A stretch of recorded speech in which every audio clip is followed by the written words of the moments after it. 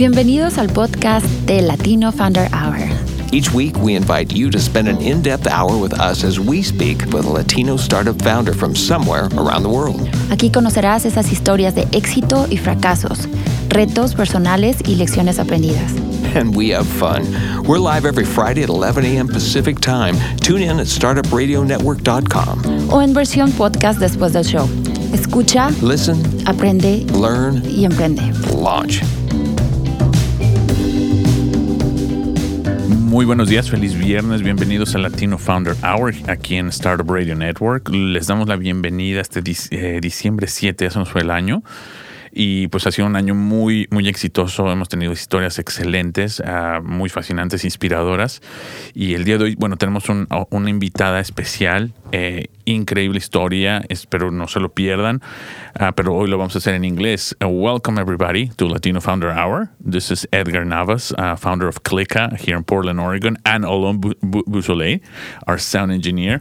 Thank you for everybody for joining us. And today we have Elizabeth Vargas. Welcome, Elizabeth. Are you on the line? Yes, I am. Good morning. Thank you so much for joining us. Elizabeth is the founder and CEO of Edge Music Network, the digital MTV. Elizabeth, welcome. Thank you. And you're in Newport Beach, is that correct? Yes, I am calling from the beach itself right now, so I'm very excited to see some sunshine. Oh my gosh! I mean, we're seeing some sunshine. Like I was telling you earlier, yeah, but it's frightening cold. It's starting to drop, and definitely tomorrow's going to start to rain, so it's going to start not being so cool here. But welcome, Elizabeth. You were pretty excited. We've been looking forward for this interview all week, because we work in the music industry as well. Not directly in the music, but technology, and we're super pumped about your story. So where do we begin? Who's Elizabeth Vargas? Well, Elizabeth Vargas is an aspiring young entrepreneur who wanted to own MTV since she was 13. And every decision she's made up until then has been towards that one goal. And having that goal in mind for years has got me where I am today, which is owning a pre-digital MTV with the goals of owning an actual MTV soon. And just building it from the ground up. Yeah, I saw that was your dream as a child. Like, I want to own this, but like, really, how am I going to get there? So what were those steps? I mean, the concrete steps that you took to start building your dream and executing on that vision?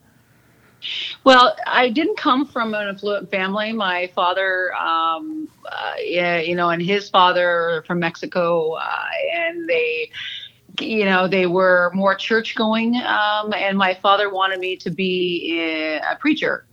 Oh, okay. Because he was a preacher, and what ended up happening was I joined the choir, and I loved the music part of it, so I was an accordion player. And then we ended up, I kind of saw how music really made people smile and laugh. And then I guess when I was 13 was the first time I was allowed to watch TV, and I actually saw MTV. And it was Give Peace a Chance online, or not online, on television. Mm-hmm. And I noticed the impact it had on people that they were just happy, and they were together. And I said, I want to own that, Papa. And he says, oh, okay. Sure, why not? ¿Por qué no? Yeah. So, throughout my life, it stuck with me, being able to see that one group community song being filmed and played on an actual television set. And I said, God, I have to own that. So, the first step was, let me just get to know music. So, of course, I went to, instead of going to be a preacher, I decided to go in, or my father was also an engineer. I went into music college. So I forced myself to work 4 jobs, and I auditioned for Cornish College of the Arts in Seattle after I moved from Missouri to Seattle. And then I ended up getting in, and somehow, grace of God, whatever, And then I had no money. I just got in, and then I was like, okay, now how am I going to pay for this? Yeah, so that's the first, my first world problem. So I'm in. So what's the next thing? Yeah, so you're just like, okay, now what, right? Oops, what have I done? Yeah, because I figured if I understood music, I could get to own that MTV, if I understood what an artist went through. So I was a jazz vocal major, and then I worked 4 different restaurant jobs. It was insane. And then ended up being able to make some tuition, and, not all of it. Obviously I owed getting out of it, but, and then after that I ended up continuing and realizing, I lived in Seattle at the time, that there wasn't much of a good scene in Seattle as far as where I wanted to be. So I ended up always coming to California to work with the artists and try and understand, and singing circuits and singing everywhere. And I realized as an artist I couldn't make any money. And so I was like, okay, I'm not making any money here. But I guess this is what artists go through. So the whole time I wasn't making any money, I realized, well, that's not my goal. My goal is to own MTV, right? Not to be an artist. Yeah. Oh my God! So you started, but you started a group, and actually those were your first steps as an entrepreneur in Seattle with the Vargas Girls Jazz Club. Oh my gosh! Yes, you found that. That's awesome. I did. We were doing some research. Like, I want to know a little bit, if it's possible. What was up with that? This is Seattle, and I'm like, wow, this must have been fascinating back then. Yeah, back then it was great because there was these great, and Seattle's a very grungy, dark, seedy company. Exactly. Seedy city. And, I was, first off, I was underage singing in nightclubs, pretending I was of age. Okay. And so I ended up being able to sing all over the place, backup for a group. And it was awesome because I was, just trying to make it. And then I realized, okay, I can do this stage thing. Now let me do my own. And at that time, the internet was just kind of coming out, and like YouTubes of the world, not the internet, but YouTubes and digital distribution of videos. And I said, oh my gosh, I could start a group somehow, and I could create something myself, and I could learn how to do it, a production.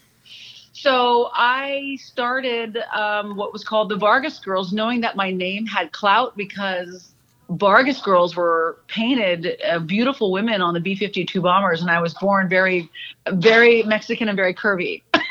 I didn't know that. All right, so a little bit of history. Yeah, I didn't know that. Yeah, okay. So I started it. We sold out every single show. In fact, we were the first. And it was more of a jazz. I was a jazz singer, so it was more of a jazz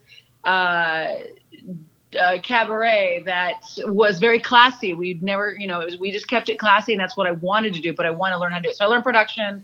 I had over 30 women that sang for me, a big band, a sound crew, lighting crew. I got a gig at El Gaucho in Seattle. It was awesome. Yeah. Oh wow. And so I learned all of the ins and outs. But then again. And I was generating revenue. So I was like, oh, this is perfect. But it's still not MTV. So what's my next step? Exactly. So that, but that was the start. I was like, okay, I'm into something. Yeah. And you're making money. You're following your passion, your career, and then how do you scale it from there? So what was that? So then you eventually moved from Seattle to California.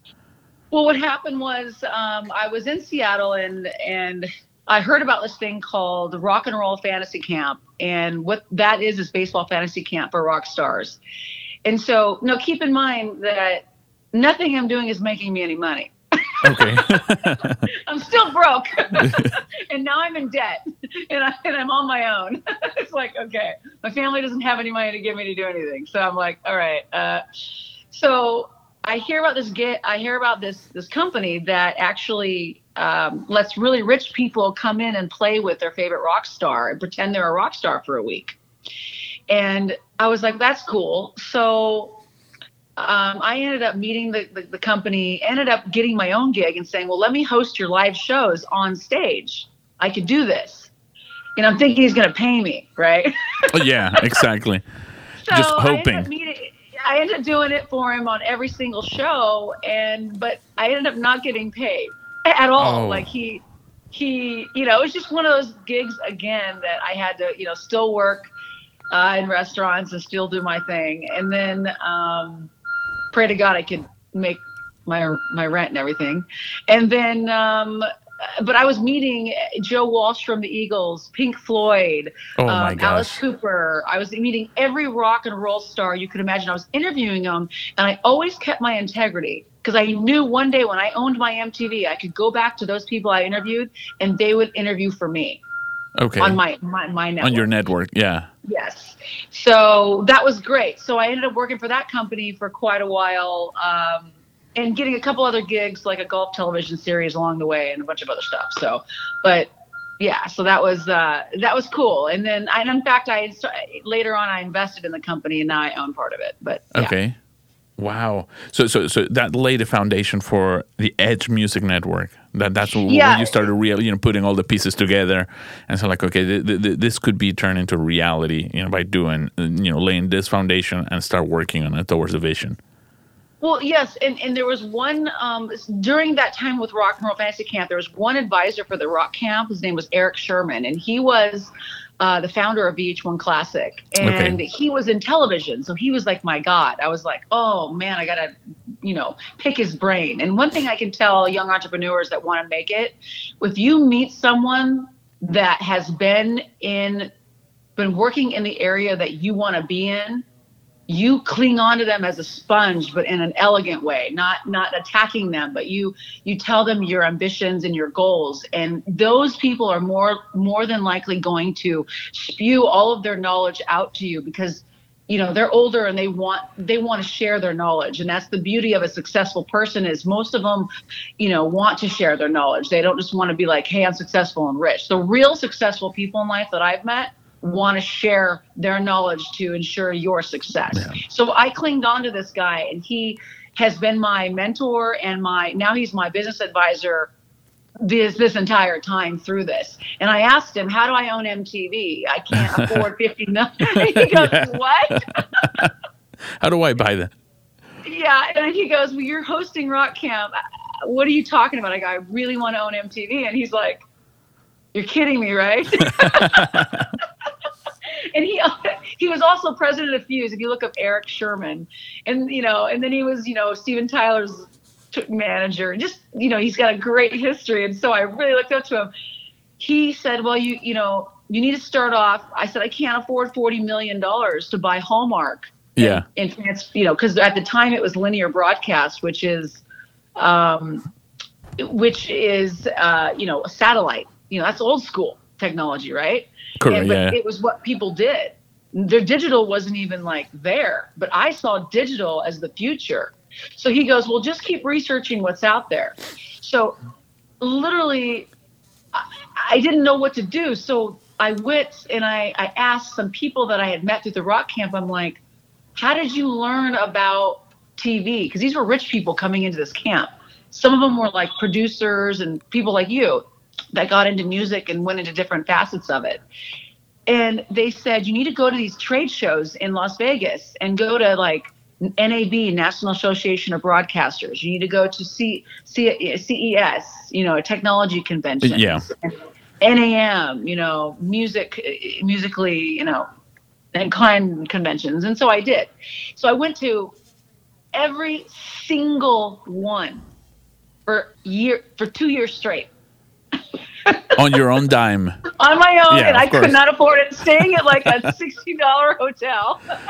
Just couch surfing or whatever it takes. Whatever, just trying to get there. But yet dressing really like, fake it till you make it. Oh my gosh, this story is so funny. And then, everyone would be buying these fancy drinks, and I'm just sitting there like, okay, I don't want you to buy me a drink because I don't want to owe you anything. Yeah. But I kind of need a drink. And so, so I learned that all of a sudden YouTube came out. And this is dating me, honestly, but it's awesome story because I posted one of the first videos on YouTube, and I had solved the Rubik's Cube. Oh, okay. In science and technology. And at the time, YouTube, you could you could reply on another video. You can't now, but you could reply with a video. So I ended up being this girl, just my head and the Rubik's Cube, nothing else. In front of, and I filmed this thing and I put it on YouTube and I got millions of views. I was the #1 video on YouTube. And I was like, what? And I couldn't believe it. People were asking me, what are you selling? What, I don't understand. Why are you so popular? And it was just because I used my mind versus anything else. Okay. I said, I know, instead of exploiting myself as hi, hi, I'm Mrs. Vargas and you. I said, let me solve your Rubik's Cube. Oh my gosh. So I did, and long or the short of it, I took the videos down, but because the comments were so harsh, it was just crazy. But at the time, YouTube was just coming out, everyone was going nuts. So I realized, wow. At that moment, I knew I couldn't afford Hallmark, but I could afford a website. Yeah, exactly. You gotta start somewhere. Yeah. So that started my journey on digital MTV, and I took down all my videos on YouTube because, I was very young and people were very, commented, I didn't know how to handle all of that and all the strange comments and all the weird people. Yeah. So but I want to focus on my goal. So I just researched YouTube constantly.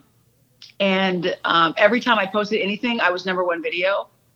Even with Smosh, I don't know if you know those guys from back in the day, but just a bunch of different great groups. And so I said, well, now that YouTube is built, there has to be that technology sitting on the shelf somewhere. Like, it's only used once. There's only one YouTube. Yeah. Why is there only one? Where's the technology? And I knew very well I could get it. So long or the short of it, I spent a few years grabbing technology, learning how to develop myself. I just read business books. I read technology books. I went to every trade show. I did everything. I spent every dime I had, every waking moment, trying to learn how to build a video streaming site at the time. And it wasn't even barely heard of, but YouTube and a couple others. Livestream was available. And then I had to realize that if I was going to build this, I also needed licensing. Then I had to learn about licensing. Then I learned about how expensive lawyers were. I literally spent years learning. And everyone told me I couldn't do it. Constantly. Yeah, this can't be done. You don't have the resources for one reason or another. I'm sure it's just like, no, just do something. Well, and what were you doing at the time, to live by?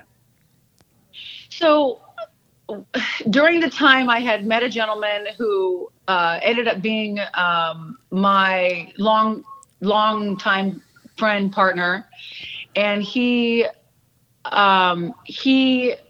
would help me on occasion here and there with certain things, but I was working in restaurants. I was selling items online. I was working with other companies to sell their products online. You know how they say, get rich quick at home? Yeah. I did a lot of those companies.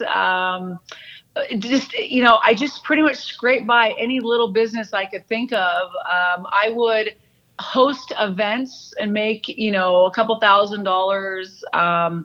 I would, long and the short of it, I did a lot of soul searching on, and my integrity level of selling. I would go to work at trade shows and booths, Yeah. I mean, anything I could think of. It's just hustling. I mean, yeah, but very entrepreneurial. I mean, just but I never wanted to sacrifice my integrity to make it, so I didn't. It was a very long road to be in media, and to be a young girl trying to get into it, and knowing it was a super high-profile man's world. It very, very difficult, and it still is, to maintain your integrity, but it's doable, and I highly suggest it. Okay, So. and yeah, that was going to lead me to questions about how was your early stage in trying to get into meetings with executives, and those meetings with high power attorneys, and you're a young woman with you only had a network and you were just starting up. So how was that experience? I'm not going to say it was a bad experience. It was an experience. They just call it that, yeah. I had non-balls. So I had the female non-balls that were the balls. And I would always walk up. I knew that I needed to get meetings with certain people after going to all the trade shows. So I would make it a point to bump into those people. And no matter where I was, I don't care if I was in a restaurant, I would know where they were. I would seek out my goal, these trade shows, and I would hand them my card, and I'd say, "Hey, I'm building a digital MTV." And it's really funny about that, because I actually ran into Bob Pittman, who founded MTV once, and gave him my card and didn't know who he was. Did he just give you a strange look? I was like, what? Yeah. And I'm like, he goes, "Well, if you ever want to pitch me, fly to New York. I own Pilot Group." So anyway, he's an investor now, but wow. At the time it was hilarious. He's like, "You want to build MTV?" He goes, "Well, I'm Bob Pittman. I built MTV." I was like, "Oh, good, I got to the right spot." Yeah. You're the person I want to talk to about. So, but it was interesting because they all laughed at me. But my mother always told me growing up that the answer is always no, unless you ask. Okay. And then the answer could be yes, but it will be no unless you ask, and then you'll know.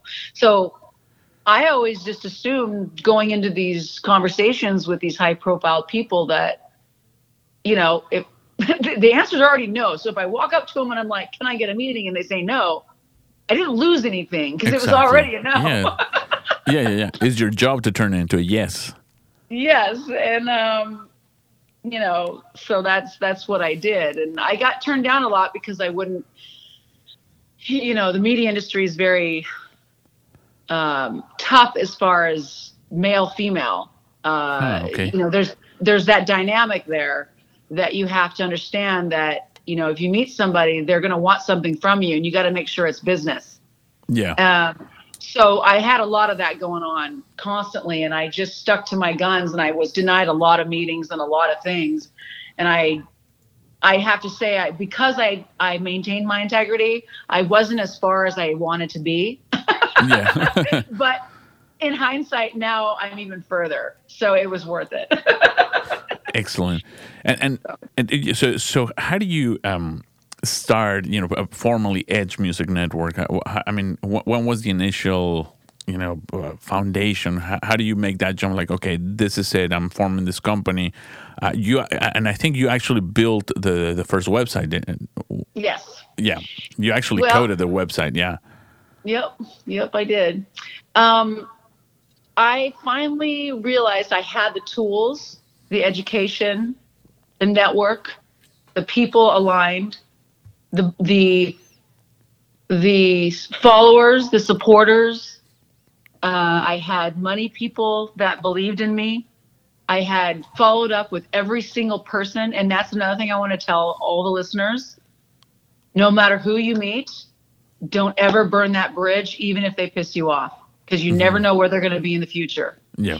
And number two, always, always, always follow up with every single lead and every person. If they say, "Call me," you call them, and make sure you call them at that exact time, because it's very disrespectful to disrespect their time. And then if you're a minute late, they're going to remember that no matter what. And I never was. Yes. Always be early. Always reply. Yes. Always. Absolutely. And that ended up being my motto through this whole thing. And I got to tell you, countless calls following up with all these people, wishing them happy Thanksgiving, wishing them Merry Christmas, because I truly believed in it. But I also wanted them to believe in me, and that I that I was always going to follow through, and I was always going to take care of business, and I was never going to be a flake. And that was creating that foundation. I felt like I was ready to build Edge. I felt like everyone now knew I was serious. It took me years to convince everybody that this was doable. And I said, okay, I'm ready. And I ended up getting some investments and some funding from friends and family. And it was substantial. I ended up getting a couple million. And your first round. Wow. My Very first round. Impressive. Yeah. Holy. Yeah. And started building it. So, and then obviously we launched a few years ago, and it's been a struggle, but it's been awesome. So what has been one of the main struggles now that you mentioned that? Or, have you encountered any failure even here or in the past that gave you an important lesson? Failure is definitely, they say it's not an option. Mm-hmm. That's the saying. But failure is an option, and you should fail. Yeah. Because when you do fail, you learn what not to do the next time. Correct. Yeah. It's an expensive MBA. Yeah. I call them expensive MBAs. Yeah. I definitely have spent I'd like to say wasted more money on technology than I should have ever wasted, because I had I didn't have the hiring skills I should have had. So the beginning of Edge Music was great, but I had a lot of people that saw my pocketbook and realized I had raised a lot of money, mm-hmm. and said, oh, I'm just going to charge her this. And I didn't know the going rate for specific items. Okay. And so I guess at the beginning, I really got ran over by technology companies taking advantage of my naiveness coming into how to build a platform itself. And I wasted the first $2 million, like literally gone for nothing. Wow. And I had to rebuild and I almost went out of business because one fraudulent company, I'd hired a CTO, and it turns out he was paying himself and stealing all the money from the company, bleeding me dry. And so when I found that out, I had a choice. I either go out of business or I let go of my entire team. And this was 2 years into it. Yeah. Because we hadn't launched yet. This was just building it. Oh my gosh. And so I either let go, and we were just signing with Universal Music Group. I mean, this is like the worst moment of my life. And when you can almost taste it, and it's like these morons are about to just crumble everything. Well, I had given my heart and soul and everything into getting this Universal Music contract because nobody had it, and I knew I could get it. I said, YouTube and Vivo can't be the only people to distribute these music videos. Yeah. And with the music videos, I can create MTV because I have content. Content was king. I had, great attorneys. I had great foundations. I had sold Jean-Paul DeJoria, the billionaire, to come into my company because 10% goes to charity. I had the whole platform ready. I had Universal ready to sign. And then I found out that my CTO was a fraud. Oh my gosh. And that we were broke. Literally the week I was supposed to sign with Universal. Unbelievable. So now you have a decision, yes, so like, you're on a cross path. Yeah, so I made the decision to sign with Universal on my own with only a few key members of my team, and I let everybody go, and I shut the office down. Okay. And no one knew it. So I thought, oh my God, how am I going to do this? Yeah. And no investor was going to give me any more money because I had just blown it all to build a platform. Correct. And so how do you rebuild from that? Oh my God. So I leveraged every single, because I had such a nice chunk of money in the beginning, I had high value credit cards. Okay. And so I leveraged every single dime I had from every single area I could possibly think of. I sold everything, and I put every dime into making sure my team was paid, my contracts were paid. Universal was a huge amount of money. I mean, we're talking, you don't even want to know. And in fact, I can't disclose it, but okay. The licensed content from Universal, Sony, and Warner is millions. And so I literally was not playing with just little old me. It was me and me and these big, it's like David and Goliath. Yeah. And I just said, I literally would cry every day. I would come home and just so mentally exhausted that I didn't know what to do. And I couldn't admit that I had failed this bad, that I'd hired this fraud. He was a felon, actually. Oh my gosh. Yeah, I couldn't believe it. I couldn't believe it. And so I talked to some advisors and I just said, what do I do? And they said, this is what you got to do. I minimized my overhead. My burn rate was around $150,000 a month to keep the company up. I brought it down to about $30,000 a month. Got rid of my office. I went lean and mean. I ended up taking my development overseas to India. Sorry, America, but I had to. Yeah, understandable. You got to survive. America, you're too expensive.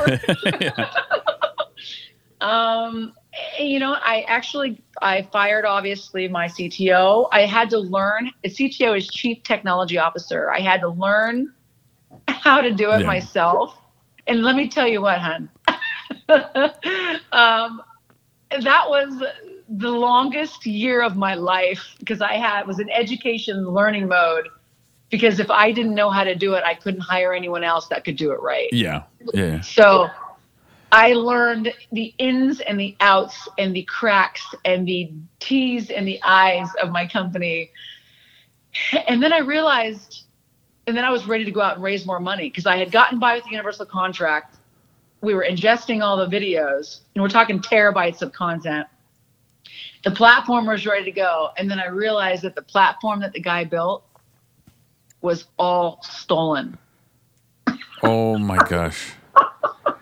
He stole all the technology from another company. Wow. So it's now you're intellectually property that I paid for, but it wasn't even mine. It was owned by somebody else. Yeah. So I literally put my head down and I just went should I put my head in the sand? Or should I just run away? Like an ostrich. Should I run away? Should I shut down? How do I admit this to my investors? How do I admit this to my team members? How do I admit any of this? It's humiliating. And of course the media, will eat it alive if they found out, And so, now it's interesting, but so what I ended up doing was I just finally came out with it, just told people. I had to disclose it. And in my surprise, I was completely supported by every single person around me. Wow, that's amazing. It was the most beautiful moment of my life to realize that I wasn't apparently the only one that had happened to. It happens to about 30 to 40% of startup technology business owners. Okay, wow, that's a staggering number. That's scary. Staggering number, and it's scary that they're able to get away with it. So I was supported, and I ended up getting another round of funding, a small round, enough to keep me at bay. And my other half bought me, my suits. My man at the time, so I could go in and look good. I had this system that I had put together, and the biggest part of it was that I had people around me that believed in me, and it was all because I actually genuinely cared about them, and I wanted them to be successful around me. So we together worked as this team to try and make it, and we ended up relaunching a few years ago, and I raised a bunch more capital, and here and it was great. We launched our, slowly but surely. We ended up obviously working with Universal Music, who has been an angel to me.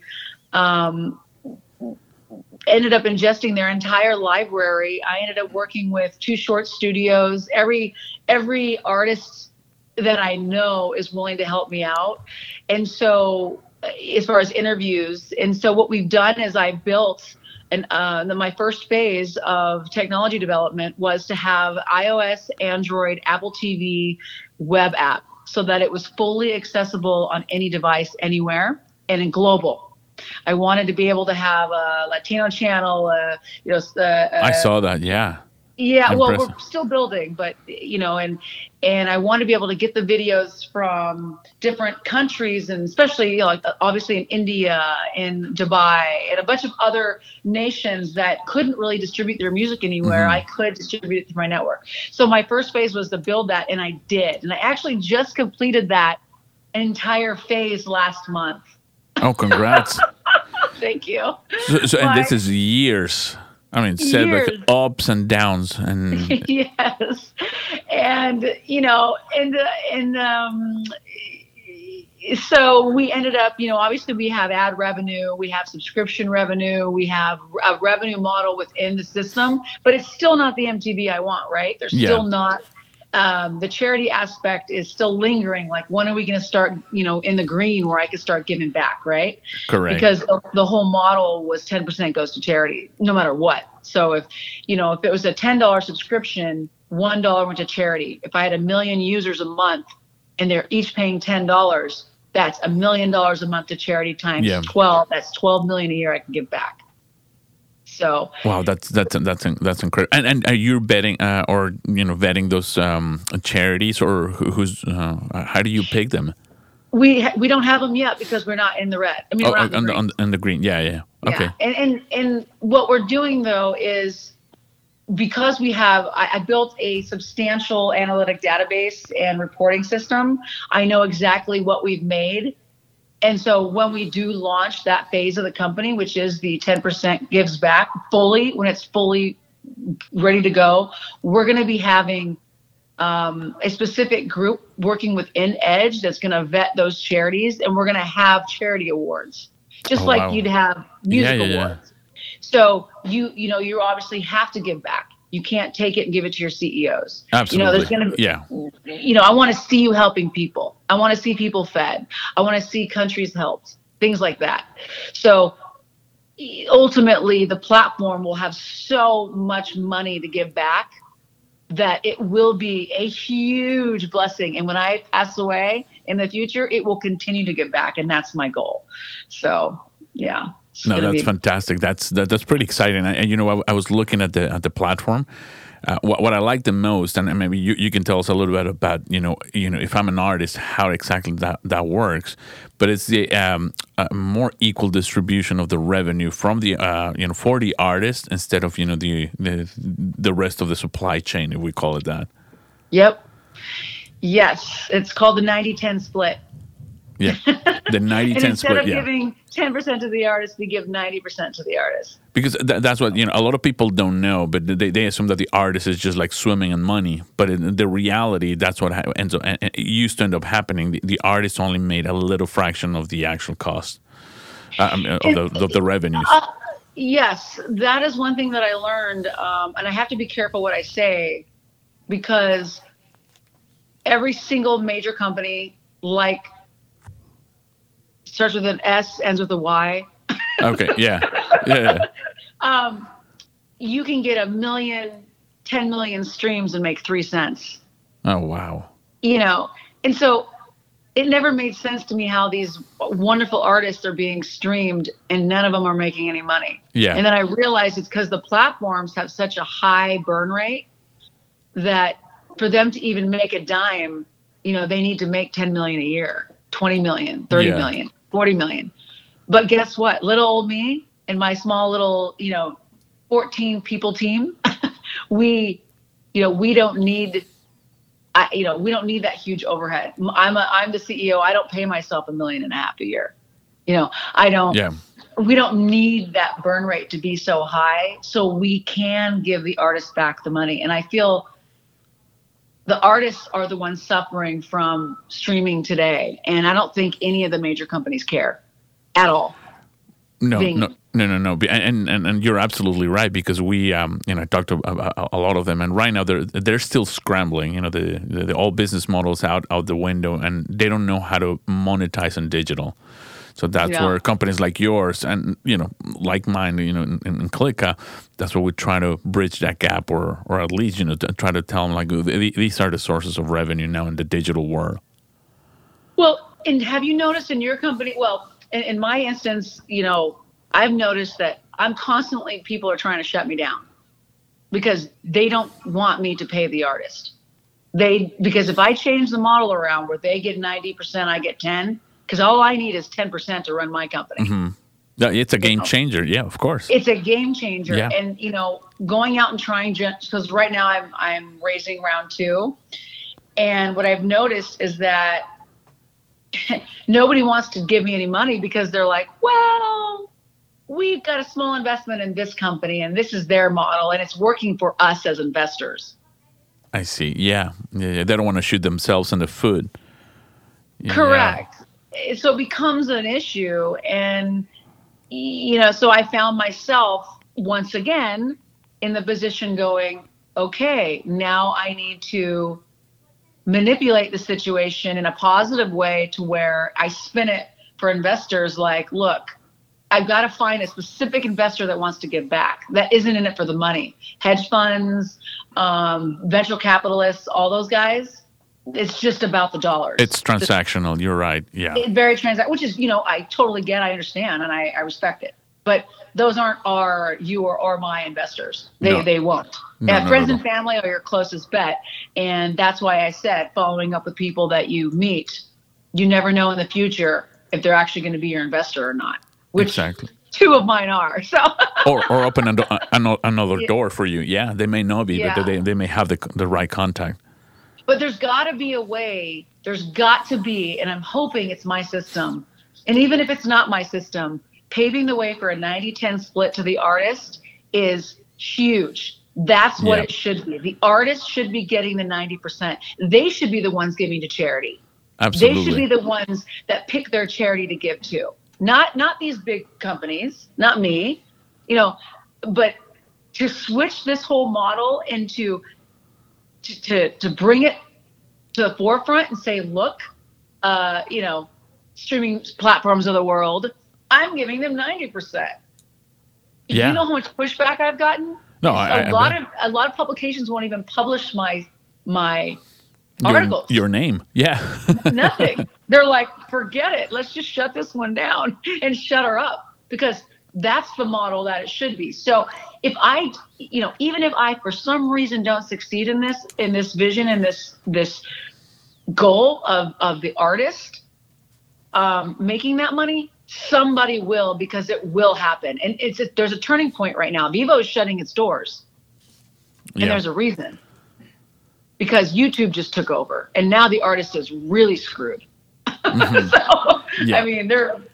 No, I agree. And what I see is that you're democratizing the music industry. You're bringing it back to the people. And like you said, the people that matter, the people that are the creators, the artists, not the owner of the platform or the distribution. That's a thing of the past. And it's just like, they're trying to just control and keep the power for a little while longer. But it should, now with social media, with digital, we have to assume that we have control of our product. That's 100% true, and that's the digital side of it. But for Edge, we just now got into creating our own content, so we're going to be doing a lot more music news, and we're going to have videos distributed all over, including YouTube, regarding this exact issue. Yeah. So we're going to interview artists everywhere. We just started this whole phase of now that we got all the technology, now we're going to start on our music news, like MTV used to have, right? Yeah. That's our first phase of building our MTV, is the music news. Now that we got content, we got videos, we've got a platform, we got everything. We know that the artist isn't getting paid. Well, now let's talk about it. Yeah, exactly. So we're going to be doing that, and it's going to probably piss off a lot of people, but, no one ever made it in life without pissing off someone. Hey, we got to disrupt. Yeah. If you're not disrupting, you're not doing anything in life. Yeah. So, and the artist is the most important, because they create the music that we love. They create the emotion during all our memories. They create everything that we are in our souls. When it comes down to it, there's not one person that I've ever met that dislikes music. No, absolutely not. Some sort of music or another, but and again, we should start by educating the people. Like, the artist is not getting paid. We should feed him.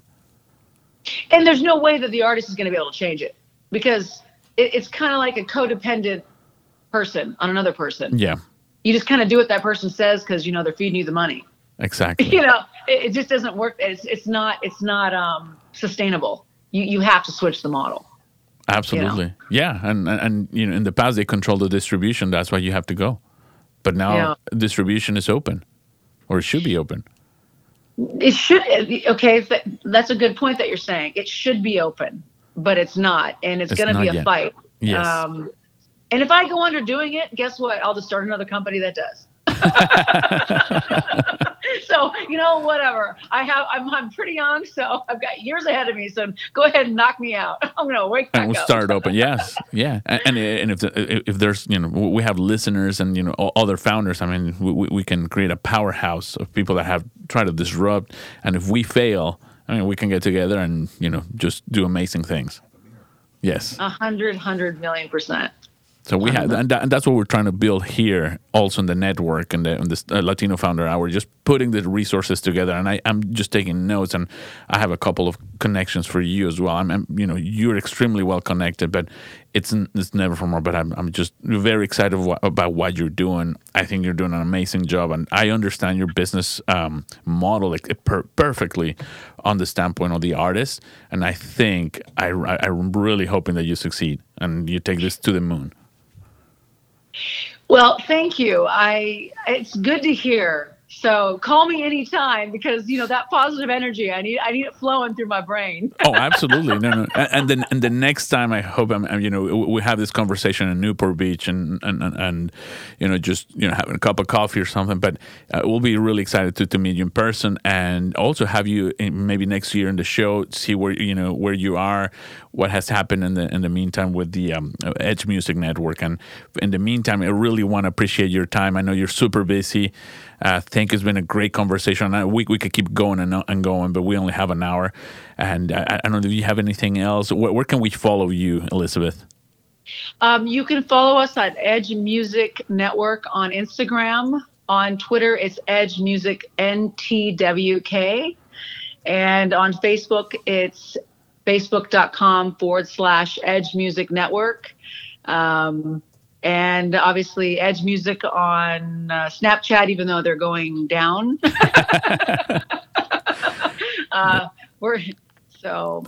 It's available on all platforms, Apple, Android, and web, obviously. Yes, and we're launching our new Android and iOS app. Actually, we just launched the Android and iOS app last week. There's a few bugs in it. We're working them out, so have a little patience with me. All right. Yeah, and the Apple TV is great. You don't have to AirPlay it to your TV anymore. You can literally just open your Apple TV, download my app, and you can get all of your music videos from there. And it's a very well curated app, by the way. I love the interface. I love the flow. So it's congratulations to your team. I mean, it's fantastic. You guys are doing a fantastic job. Oh, and I did want to say one thing live. If there's any great Latino DJs that would love to run a channel, let me know. I need some referrals.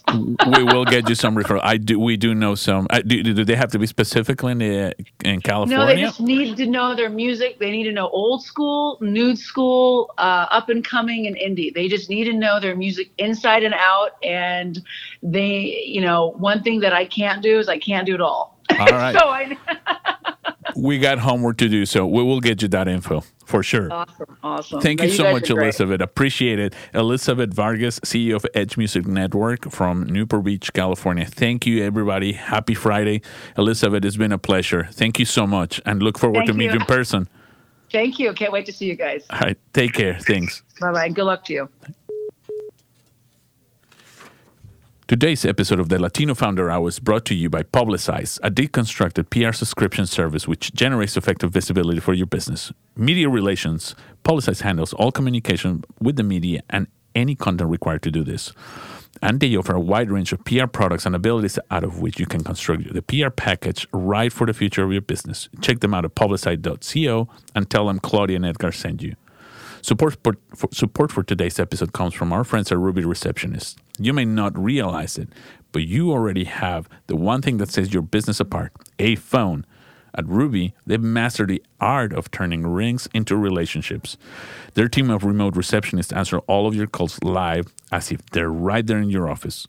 Ruby Receptionist, making small business dreams come true, one call at a time.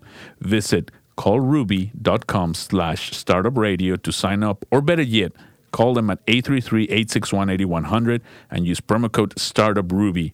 Tell them Claudia and Edgar sent you. Happy Friday. You've been listening to the Latino Founder Hour podcast with your hosts, Edgar Navas, founder of Clica, and Claudia Cardenas. El programa Latino Founder Hour es grabado en las instalaciones de NetSpace en el estudio Bigfoot Podcast en la hermosa ciudad de Portland. Our audio engineer, mixer, and podcast editor is Alon Beausoleil. Diseñador de logo, Carolyn Main. Our network logo was designed by Jessica Chan. Diseñador de sitio web, Cameron Grimes. Our production assistant is Chelsea Lancaster. Tema de música, Funnin' and Sunning, de Kevin MacLeod. Cree en ti mismo, sueña en grande y confía en el universo, de Marta Leticia y Silvia Romero.